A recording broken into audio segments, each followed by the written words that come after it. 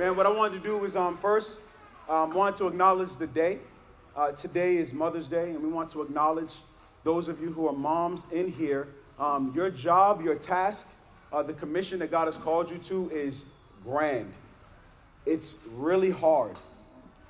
And, you give up your body for X amount of time while you're carrying, and then you give up your personal life while you're raising a child in the admonition of the Lord. And so we want to take a moment to acknowledge those who are moms among us. You guys are like superheroes in the flesh. We love y'all. We thank you. My mom is an amazing mom who raised me. And I know the struggles and the pain that it is to be a mom by watching her raise two children.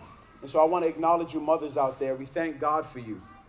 But I don't want to stop there, because Mother's Day isn't roses and peaches for everybody. The reality is Mother's Day is a hard day for a whole lot of women. Mother's Day is the day where some of us had a tragic event occur. Mother's Day is a day that reminds some of us that we're unable to carry. Mother's Day is a day to remind us of how our mother was not as Wonder Woman and not a superwoman, but rather we were abused by some of our moms and hurt by some of our moms. And so before I paint the day with roses, I want to acknowledge that motherhood is amazing, motherhood is necessary, motherhood is beautiful, and it's to be celebrated. But I don't want to pretend as if Mother's Day is just some beautiful day for everybody. The reality is many of us in our own congregation, many of our members struggle with Mother's Day. It's a hard day for some of us. And so what we want to do is acknowledge that reality for some of you, for some of us, some of you who are watching online. Mother's Day may not be that thing for you, that day for you. Maybe it's a hard day for you. I'm sorry, we acknowledge that. And we're going to ask that Pastor Eric comes up and just leads us in prayer for our moms and for all of our women. God has been kind to give us shepherds who love you and know this about you and want to pray for you and love you. And if you're a person who Mother's Day is hard for, there are elders here who will pray with you, who will listen to you. You can't fix it. You can't fix what happened. But we can love you. We can give our time to you. And so we celebrate and we dirge at the same time. Pastor Eric.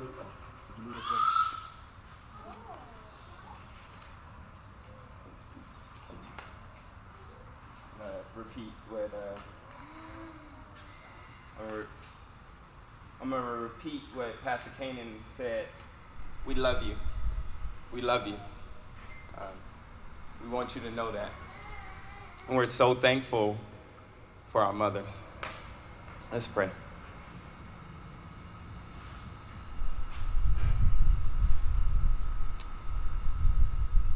God, I come just seeking your face, seeking to know how to pray for these mothers who are going through so many different things. So I start off by just saying thank you for them. Thank you for blessing us, the amazing mothers who reflect you, who know you, who lean on you morning after morning, day after day. They lean on you in the moments that it's really hard. They ask you for wisdom on a daily to discipline, to guide, to lead their homes, and to direct their children. And I pray for them right now that you would strengthen them as they do this work that you've called them to do. Would you give them wisdom? Would you strengthen their souls right now? Would you give them hope? Would you give them hope that you will be with them every step of the way? That when it's hard, that you are there.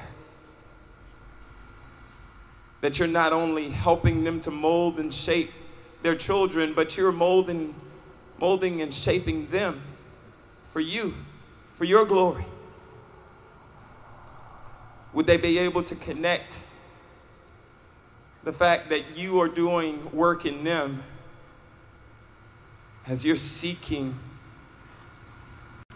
to mold and as they're seeking to mold and shape their children?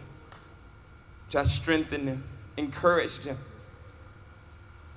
Be with them right now, God. God, our mothers need you.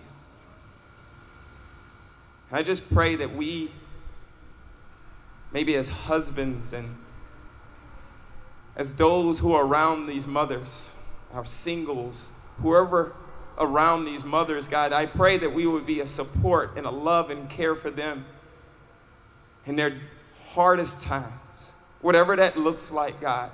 If it's a prayer, if it's a hug, if it's a I love you and I see you're working hard, I see you're trying, I see you. God, I pray that we would see our mothers better. I pray that we would recognize them and know that their value today, God. So God, we trust that you will be, that you would strengthen them even now. We love you. We thank you. In Jesus' name, amen.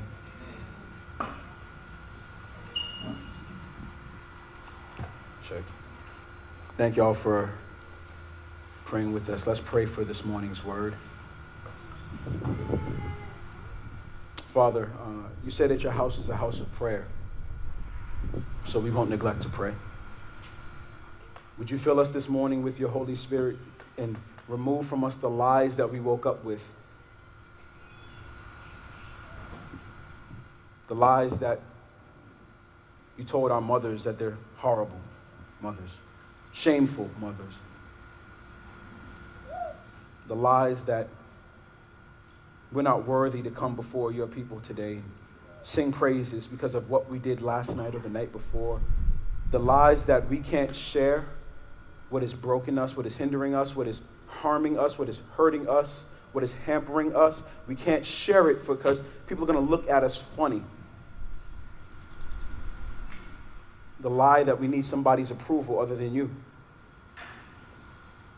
The lie that we've come here to be serviced rather than to sing praises and give glory to the King.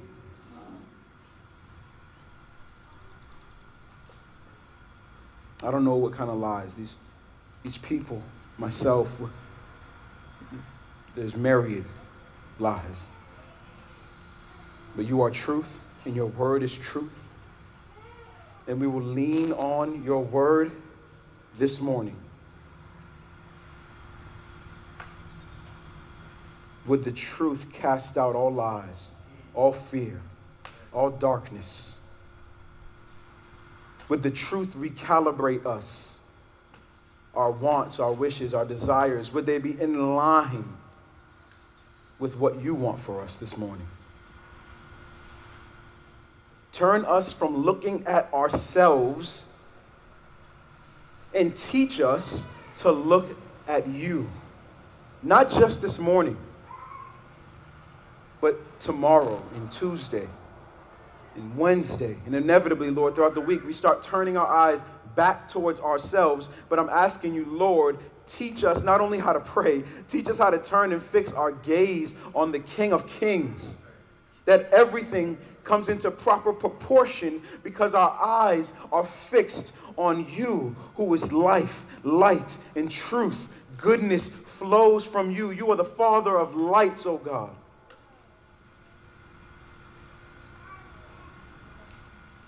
Our problems are different when we see them in light of you. The lies are obvious to spot when we see them and live in light of you.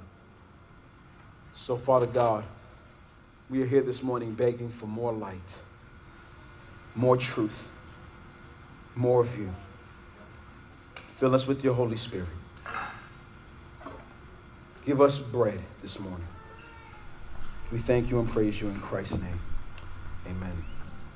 Well, good morning, my people. I'm Pastor Canaan is glad to be here again this morning. We're going to continue our series talking about elders in the church. We talked about 2 weeks ago, church members, and we welcome people into church membership. And by God's grace, hopefully next week we'll be welcoming more people into church membership. And we talked about the responsibilities and the benefits of being a part of a local church officially. Well, this morning, like last week, we're going to talk about church elders. As a recap, this is what we talked about last week. We talked about what an elder is and what he's not. And the first thing we said an elder is he's not the shot caller of the church. The pastors are not the bosses of the church. Consider them the lead servants of the church.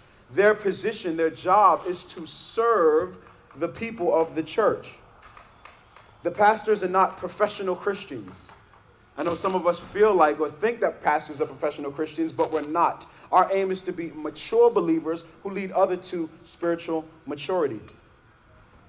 A pastor is not the hired one who does all the work. If you remember, we talked about the job of that pastor or elder is to equip the church to do the work. But what's happened is when we start hiring people within the church, we expect, like a country club, that those whom we've hired is to serve our every whim. Well, that's not how in God's economy he set up God's people. He's equipped certain people to be spiritually mature enough to lead others to maturity so that they can do the work. Because if there's a myriad of God's people doing God's work, then God's work is more robust in the community that he sent us to. He didn't call you to be quiet Christian Monday through Friday, and then the pastor does all the real work. No, he's called you to be loud, talk about Jesus Christian Monday through Friday, and then you come and you get further equipped to be that Christian again for the next week. The pastor is not on call 24 hours a day, 365 days a week. I know some of our cultures have taught us and told us that the pastor is always on call. I don't know if y'all heard that, but pastor's always ready. Nah, bro, I ain't always on call. I'm telling you now. I have a wife and children too. I have to lead them too. I have sin issues that I need to be away in my prayer closet to deal with too. Right? So there's time that I give to shepherding the flock, but even a shepherd doesn't tend to the sheep 24 hours a day. There's a time where they're just in the pen, chilling. And there's a time when y'all just be chilling, encouraging, protecting, loving one another. The pastor is not, and this is prevalent in our community, the pastor is not the community fixer. I don't know what you think about your pastors, but they cannot fix your community single-handedly. The God we serve can, but the prophets couldn't fix their community single-handedly. The apostles couldn't fix their community single-handedly. Why all of a sudden do we think that in this time the pastor will be able to fix their community single-handedly? No, the pastor is a man.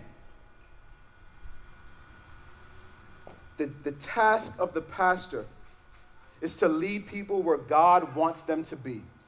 That is the duty of your pastors, your elders, is to lead you wherever God wants you to be. Notice I said where God wants you to be, not where you want to be.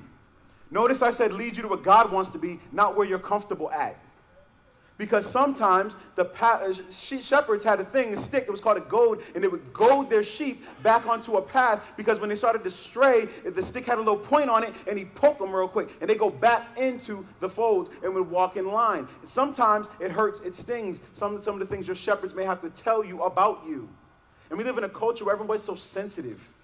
And so when somebody tells something about you, it's like, Mary Bumpton, I'm canceling that dude. No. The people of God tell the people of God about themselves out of a love and care for the person. Sin still creeps in sometimes with that. There could be a pride issue when I'm talking to you and it feel like I'm greater than thou and I'm telling you about yourself because I don't deal with that. That's there. That needs to get dealt with. That's sin. But when you've been walking with a brother or sister for X amount of time and they tell you that there's a flaw, there's a deficiency within you, something that they feel like Jesus needs to address in you, that's love. That's care. Don't be so sensitive. Receive it. Sift it through the text and the scriptures. See if it's true. Ask other trustworthy people around you if that's true of you. And then let Jesus do work in that area. Let him change you. The pastor or the elder is a title given to those who are responsible for the care and oversight of the church, to lead you to maturity in Jesus and to proximity to Jesus. That's all we want here at Pillar, and that's all the shepherds are going to lead you to. Maturity in Jesus and proximity to Jesus. We're going to try to get you as close to Jesus as we possibly can. Because leading you anywhere else is leading you astray. We talked about the 3 terms that are used for elder and pastor, for pastors in the Bible. They're synonyms, but they carry along nuances with them. We talked about presbyteros, which is the English word elder. And there's a nuance to that word. It's talking about somebody who's spiritually wise, somebody who's spiritually mature. Another word that you'll find in the text for this person is poimen. Poimen is where we get our English word for pastor. It denotes a shepherd, someone who has care, who cares for somebody. It's tender. And then there's episkopos, which is bishop. Or in your versions of the Bible, they'll say overseer, right? There's someone who oversees the direction or trajectory of something. These words are all synonyms speaking of one person or group of people who are leading God's people in a particular direction. And then the last thing we talked about last week was, what do pastors do?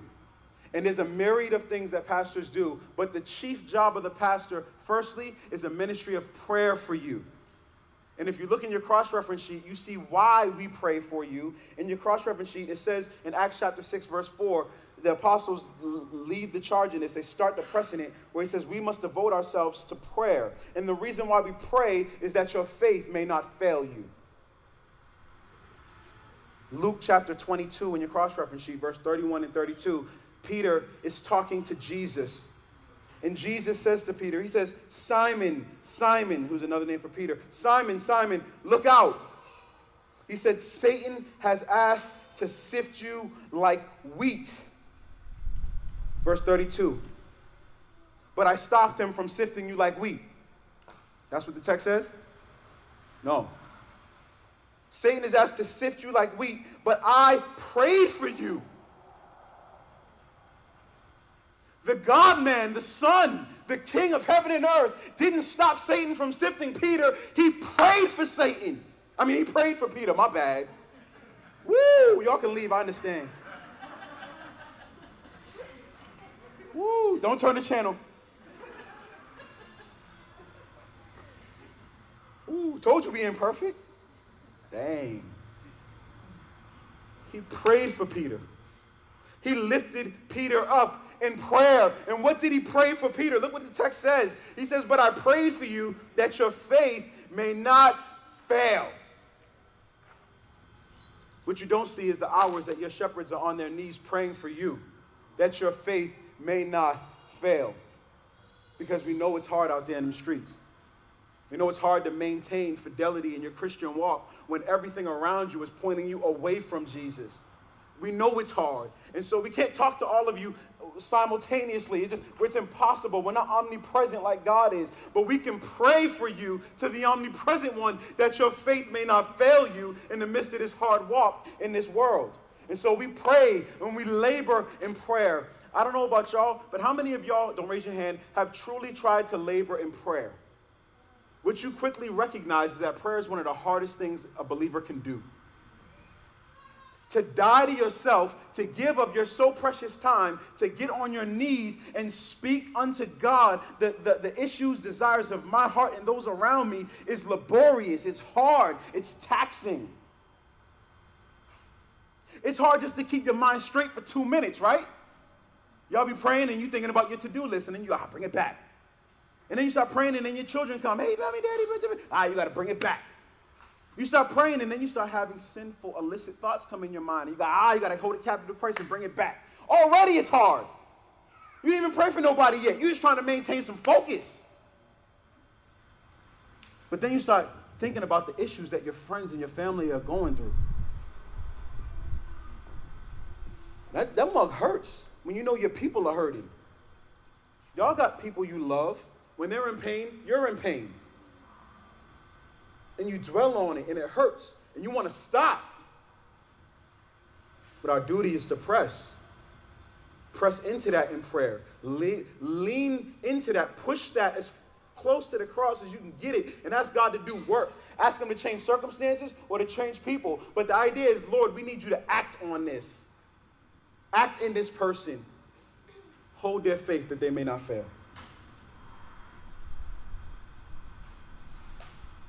This morning, we're going to look at the other half of Acts chapter 6, verse 4.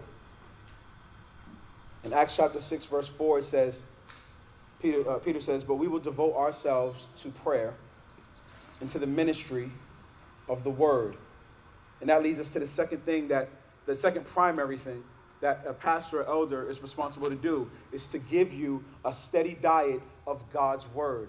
It's to teach and lay the word of God bare on your soul. Somehow, some way, by the proclamation of truth, that it would land squarely on your mind, in your heart, and that it would begin to do what it does in you.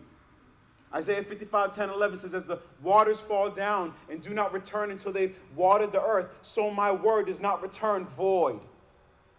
Every time it's preached and proclaimed into your ears, it's doing something to you, whether you like it or not. It's beautiful.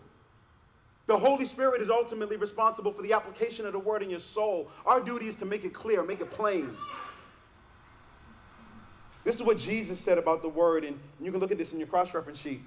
In Matthew chapter 4, verse 4, he says, man must not live on bread alone.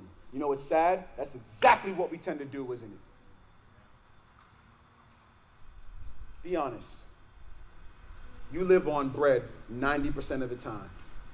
Alone, and you feel spiritually deficient, and we do nothing about it. But Jesus tells us man does not live, does not grow, is not nourished by pure physical food by itself. He must live on, eat, digest, allow it to do what it does in our cells and the nutrients that it provides. He must do that. He must live off the words that come out of God's mouth. I listed some things that the word does. The word, 1 Peter 2:2 gives us this principle. The word is sustenance for our soul, and it cultivates growth and maturity from spiritual babies to spiritual adulthood. The word is a guiding light. It's a lamp unto our feet and a light unto our path, Psalm 119, verse 105. The word of God is profitable for teaching, for rebuking, for correcting, for training in righteousness, so that the man of God may be equipped, complete for every good work, for 2 Timothy 3:16. This is the benefits of the word in you. The word of God is how you calibrate your value system.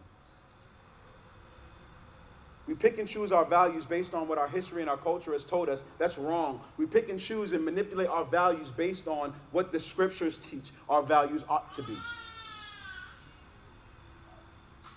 The word of God is how we validate our ethics and our morality. We can't have a subjective morality. Your morality cannot be different. Your ethic cannot be different than this person's morality. Because when they clash, whose morality is right? And they will clash. There has to be some kind of standard that dictates and determines what's truly right and what is wrong in any given particular situation. Sometimes it's foggy and sometimes it's hard work on this side of heaven because we mush stuff in the mud. But there has to be some kind of a subjective, objective, overarching rule that governs our morality. Is murder right in this culture and wrong in this? No.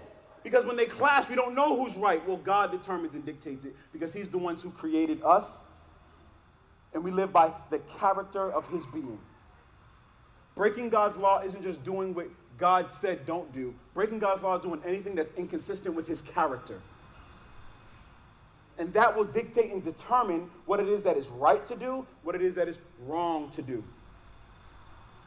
And the Word of God will calibrate that for us. The Word of God is the revelation of God. And it leads us closer to God. The Word of God is uniquely formulated to quicken and feed your spiritual life. Now let me ask y'all this, rhetorical. What's spiritual? What does that mean? What's that mean? When somebody says, I'm spiritual, what are they talking about? They're mystical, usually is where it comes up. But what does that mean, spiritual? I feel something in my spirit. Y'all ever hear somebody say that? I feel it in my spirit. What are you talking about? And I don't say that like it's not true. I'm saying, what are you talking about? Because we haven't even defined it. We've let this word run rampant around us. I'm spiritually a certain way. What does it mean? And how does the word of God pertain to it? Spiritual or spirituality is a compilation of the non-physical. It's not one singular thing. It's a compilation. It's a gathering together. It's a mixing, a solution, a mixture of several things together. Spirituality includes your mental faculties because it's part of the composition of the non-physical. Spirituality is your emotional state because a part of the composition of the non-physical. Spirituality is your moral compass calibration, right? How you dictate what is right and wrong. That's spirituality. Spirituality is your motivation and your will. That has to do with your spiritual condition. But more than all these things, spirituality is a non-corporeal conscientious nature. It's the thing that God quickened in you to give you spiritual life. I'm going to do a little sermon on that in the upcoming week, so I'm not going to dwell there. If you want to grow in your spiritual maturity, in your proximity to Jesus, a steady diet of God's word is essential. And it's the duty of the pastor to lay God's word bare on your heart. And that's why typically at Pillar, we do something called expository preaching, where we walk through a particular book of the Bible, and the aim is to expose whatever the author is trying to tell you. So very seldomly do we pick topics like membership and elders to preach on. Usually, and it's harder to do it this way too, just grab a book. What is the author saying to his people, and how does that relate to my people? That's the task. And it's our duty to teach what God says despite what you want to hear. This is what it says, and look in your cross-reference sheet, in 2 Timothy 4, verses 1 through 4. This is Paul exhorting Timothy and all pastors everywhere. This is what he's telling us to do. 2 Timothy 4, verses 1 through 4. Paul says, I solemnly charge you before God and Christ Jesus, who is going to judge the living and the dead. And because of his appearing in his kingdom, preach the word. Be ready in season and out of season. That seems like a lofty task. I don't know about y'all. Preach the word and always be ready. It says to correct, rebuke, and encourage with great patience and teaching. And this is why.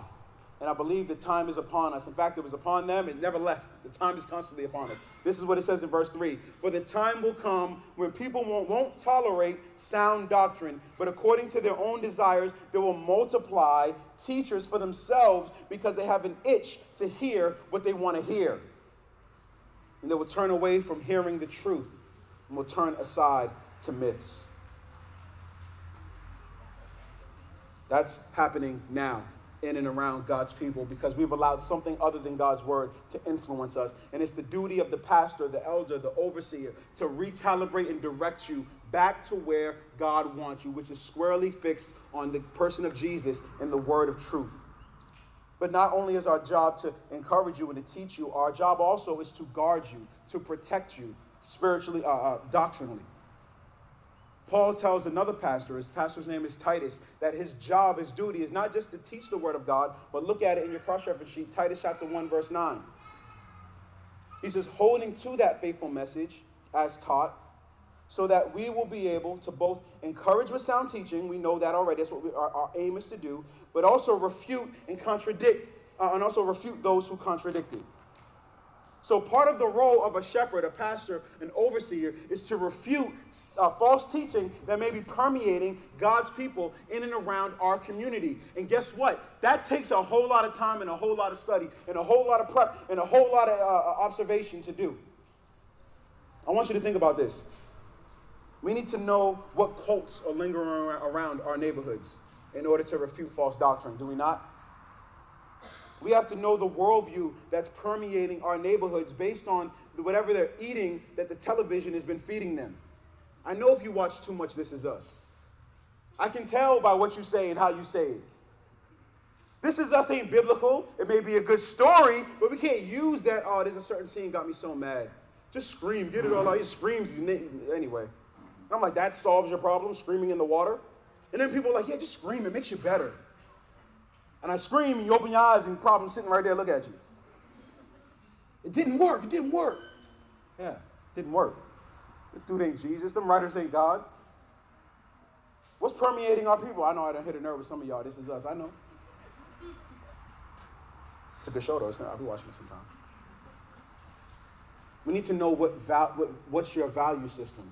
We need to know who and what influences you in order to know what portions of God's word is applicable to your soul at this particular moment. Now, it doesn't mean that we're to refute or contradict those who may make a mistake in their doctrine every now and again, because we all do that. We all have flaws in our understanding of God's word. We all think we understand it, but then there's portions of it like, I'm really not sure. And we're not called to refute that. It's those who purvey false teaching that our job is to refute and to contradict. But we don't do it as many of you guys would think. The job of the pastor isn't necessarily to go into all the town squares, find somebody who thinks differently, and start beefing with them. The way in which you refute and contradict sound doctrine is by teaching you truth in sound doctrine. If you want to know if a stick is crooked, you don't got to go and show somebody its angle. Just drive a straight one right next to it. And then you can tell, wait a minute, that joint I thought was straight until I saw this joint. You ever been in a room that was freshly painted and the walls look white until you see the ceiling? Right? I just painted a house, right? You look at the walls like, oh, it's white. And you see the ceiling, oh, that's white. My bad. Right? All you got to do is drive a straight right next to it. And the truth will show itself. Our job is to teach you God's word, to be able to decipher what's true and what's false, so that you can do what God has called you to do and be, to be somebody who's equipped to do the work of the ministry in your neighborhood, on your block, with your neighbors. It would be a disservice as a shepherd or an elder to not teach you how to fish for yourself. And that's why when we were studying the book of Jude, the Contending for the Faith series, there was a sermon that was called Caught Up Part 2. And in Caught Up Part 2, I tried to show you guys, this is how you study God's word when your shepherds and elders are not teaching you God's word. These are the words you're looking for. This is how you circle. This is how you make connections between the Old and the New Testament. This is how you evaluate which covenant this particular command is coming from and why that matters. And so I commend that to you if you desire to study the scriptures on your own. But our duty is to give you a healthy diet of scripture. I don't know if you remember, but last week I talked about how elders and pastors are judged more severely. They'll be judged with more strictness, those who teach. Well, there's a carryover from that from the Old Testament, and the reality is that God does not like shepherds who fatten themselves at the expense of the flock. Look in your cross-reference sheet at Ezekiel 34. While you're looking at that, I know that it's prevalent in our communities, in our era, to have shepherds and pastors fleecing the flock, taking from them, just benefiting off of their back, yet not rendering care and service unto the sheep that they're caring for. I know it's prevalent, and I know it's burned some of y'all, and I know it's caused trust issues for some of you with those in leadership positions. It's true, but I want you to know that God is on your side. He doesn't like that either. Look what he says in Ezekiel 34. He tells this to Ezekiel. He says, "Son of man, prophesy against the shepherds of Israel. Prophesy and say to them, this is what the Lord God says to the shepherds." And that first word right there, woe. Woe was a sentiment of destruction. Woe was a sentiment of fear. When you see somebody say woe in the text, it usually means whatever's coming is dreadful for that person. Woe to this thing. Okay, that's a big word in the text. Woe to these shepherds of Israel who have been feeding themselves. Shouldn't the shepherds feed their flock? You eat the fat, wear the wool, and butcher the fattened animals, but you don't tend the flock. You've not strengthened the weak. You've not healed the sick. You've not bandaged the injured. You've not brought back the strays or sought the lost. Instead, you have ruled them with violence and cruelty. They were scattered for lack of a shepherd and became food for all the wild animals when they were scattered. Let's look at that verse with a little more detail. It says a little bit in the first paragraph, woe to the shepherds of Israel who have been feeding themselves. Let me tell you this, if you are under the care of a shepherd who everything they ask of you is to benefit them, woe unto that shepherd. And slow down on following that shepherd. If they're the beneficiary of all that you do, collectively, it's a problem. That's not the job of the sheep in the flock. It says right after that, shouldn't the shepherds feed the flock? That should be a foregone conclusion, but it's not. Even in this day, in the Old Testament times, there were shepherds who were fleecing their flocks. It was happening then, it's happening now, because people don't change like that. We always like to say, well, if I was, well, you did the same thing. Verse 3 says this. It says, you eat the fat, you wear the wool, you butcher the fatted animals, but you don't tend the flock. Now let's be careful. That does not mean that a shepherd or an elder or a pastor is not worthy of receiving a salary from the church. The idea is that if everything we're doing is to suck the life out of those whom we're supposed to be caring for, then it's a problem. If I lock them doors and tell you can't leave until you tithe $150, that's a problem. And you know what? Some of y'all been up in places like that. Some of you have experienced stuff like that. The shaming because you're not giving to the shepherd. If you give to the shepherd, it's out of a love in your heart for the King of Kings who has called you to ensure that your shepherds are cared for enough to be able to care for you. But I can't shame you into doing that, and woe to me if I ever do. It's a mini job description that comes in verse 4. I want to explain them a little bit, just lightly, briefly. Verse 4 says this, you have not strengthened the weak. Right? It's the job of the shepherd to strengthen those who are spiritually immature, those who are spiritually weak. There are some of us who are so easily influenced, so easily disturbed, so easily shaken in our faith. The littlest things happen, and we're like, oh, man, I don't even know if God is real, man. It's a problem. And it's like, what happened? My boss told me he was disappointed with me. And that's some of you, I'm sorry, but that's weak sauce. You be all right. You be all right. I promise you be all right. It's the job of the shepherd to lead you, to remind you, you're going to be okay. God is sovereign. You're his child. It's cool. Let's work through this mug. I want to strengthen the weak, but it's also to bandage the injured. Many of us in this place and in other places have been abused by other people. They've been bitten by those whom they thought were friends, those who they thought were loved ones. They've been abused by those very people. And it's the job of the shepherd to help bandage those wounds. Notice it doesn't say heal them. We can't heal them, but we can tenderly care for them. We can bandage those wounds in the truth of God's word and saturate that mug with love, care, perspective.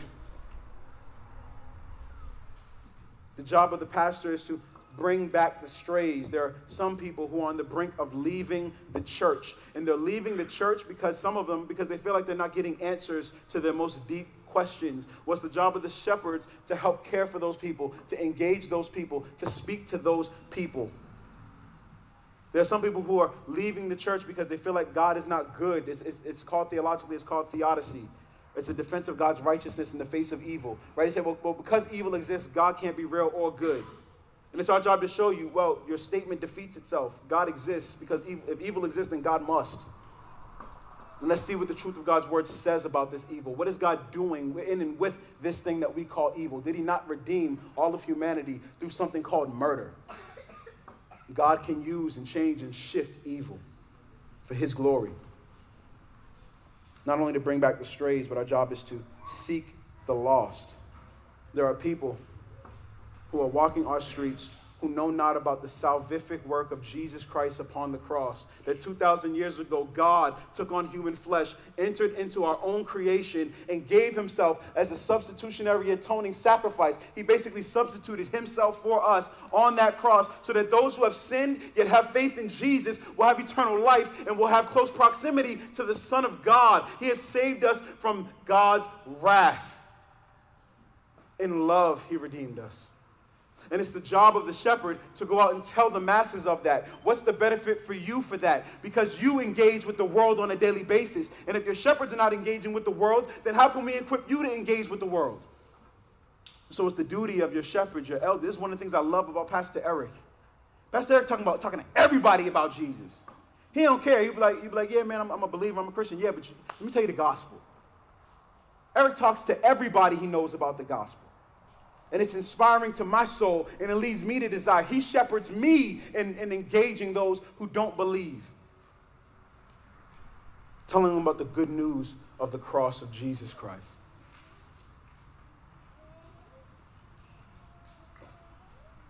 He says instead, these shepherds were ruling with violence and cruelty.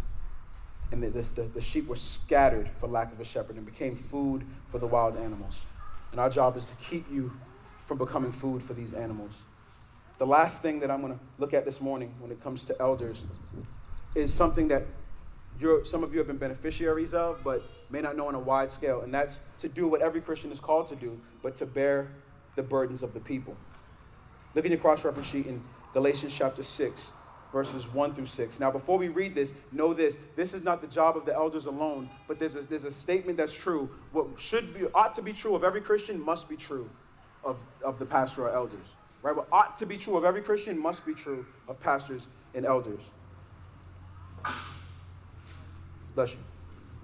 It says, brothers and sisters, if someone is overtaken by any wrongdoing, you who are spiritual restore such a person with a gentle spirit, watching out for yourselves so that you also won't be tempted. Carry one another's burdens in this way, and you will fulfill the law of Christ. Some of you, don't raise your hand. Many of you have been that person who is used to bearing the burdens of those around you. What does that do to you? What kind of weight does that put on your shoulders and your knees?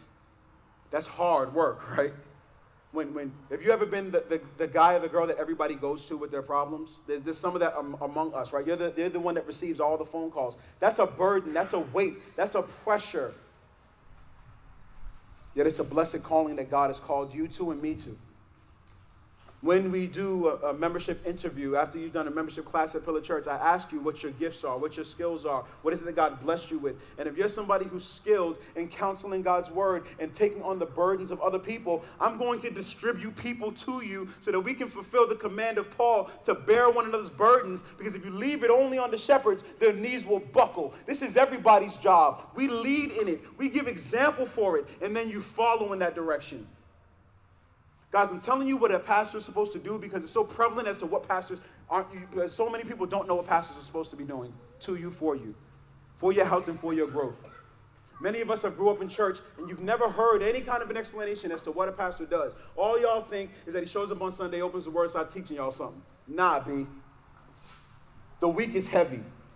And if you're the family member of a pastor or you're a friend of a pastor, then you see the weight of the pastor crying in the middle of the week. Man, what's wrong? I don't even know. There's weight on my shoulders. Nobody understands. Weight on their shoulders. Nobody gets. Nobody else feels it.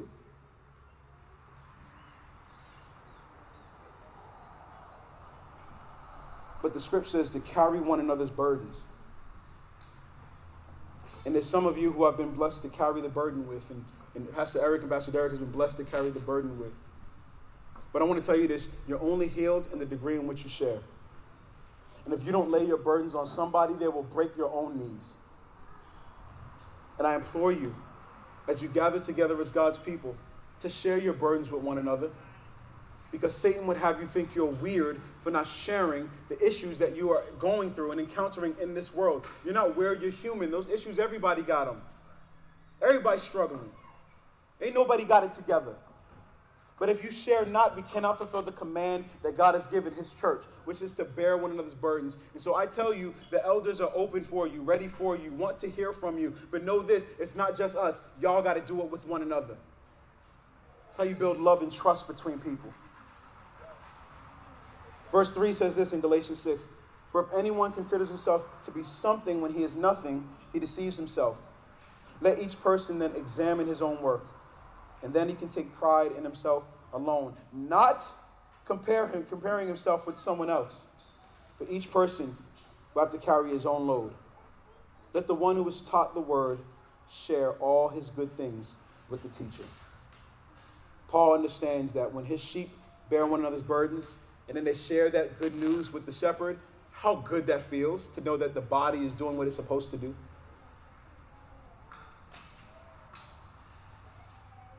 Remember when I told y'all I got 27 pages of notes? Y'all feeling the heat now. We're going to stop there, but next week we're going to look at what are the qualifications of an elder. What is it that we need to look for in those men in terms of character, skill set? But for now, we know that the chief end of a pastor is to pray that your faith may not fail and to give you a healthy diet of God's word, that you may grow in maturity and proximity to Jesus.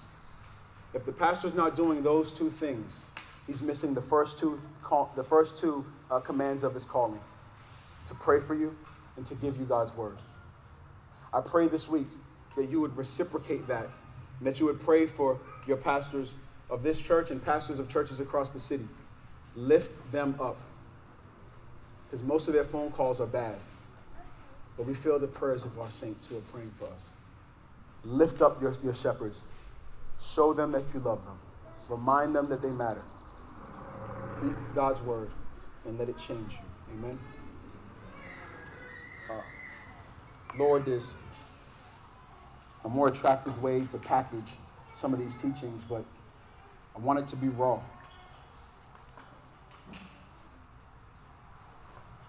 I think that sometimes we get lost in the packaging and we miss the truth. And the truth is that the duty of a shepherd is to lead his people closer to you. And so, Lord, I pray that you would bless our people to be led closer. And that as we lead our people closer to you, then we're able to see transformation within our community, because there's an army of saints who are working together in one trajectory under the banner of one king, working toward the health of your glory and the health of all your creation together. There's an army of them doing it in their community. It's not just one person depending on one grouping, but it's all of us working together. And Lord, I pray that you would give your shepherds favor in leading this people in that way. That East Fort Worth changes not because the city pours money into it, no, because armies of Christians mount up and do the work of the ministry in the city.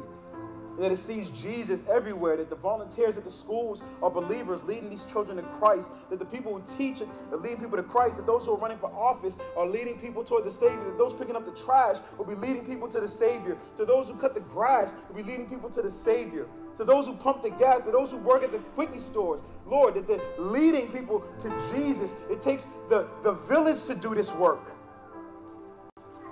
And you've called me and the other shepherds to lead our people in that work, to engage them, to calibrate them, to charge them, to not let them be lazy in their faith.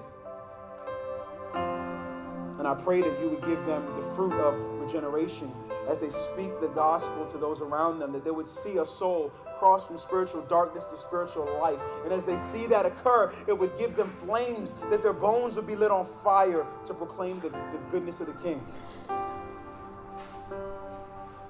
That as they counsel their brother or sister and see them led closer to Jesus and see God heal them before their eyes from various trials and ills, that it would be contagious to them, that they would want to do nothing other than to lead other people closer to you, because we see the fruit of that.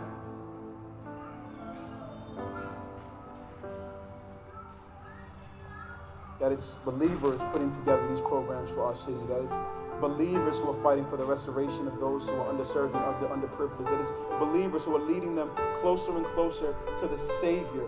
So that all the programs, all the services that are provided are built to aim not only for the good of them physically, but to the good of them spiritually. And fill us, Lord, with your Holy Spirit. Charge us to be different than we were coming in. Help us to love one another well.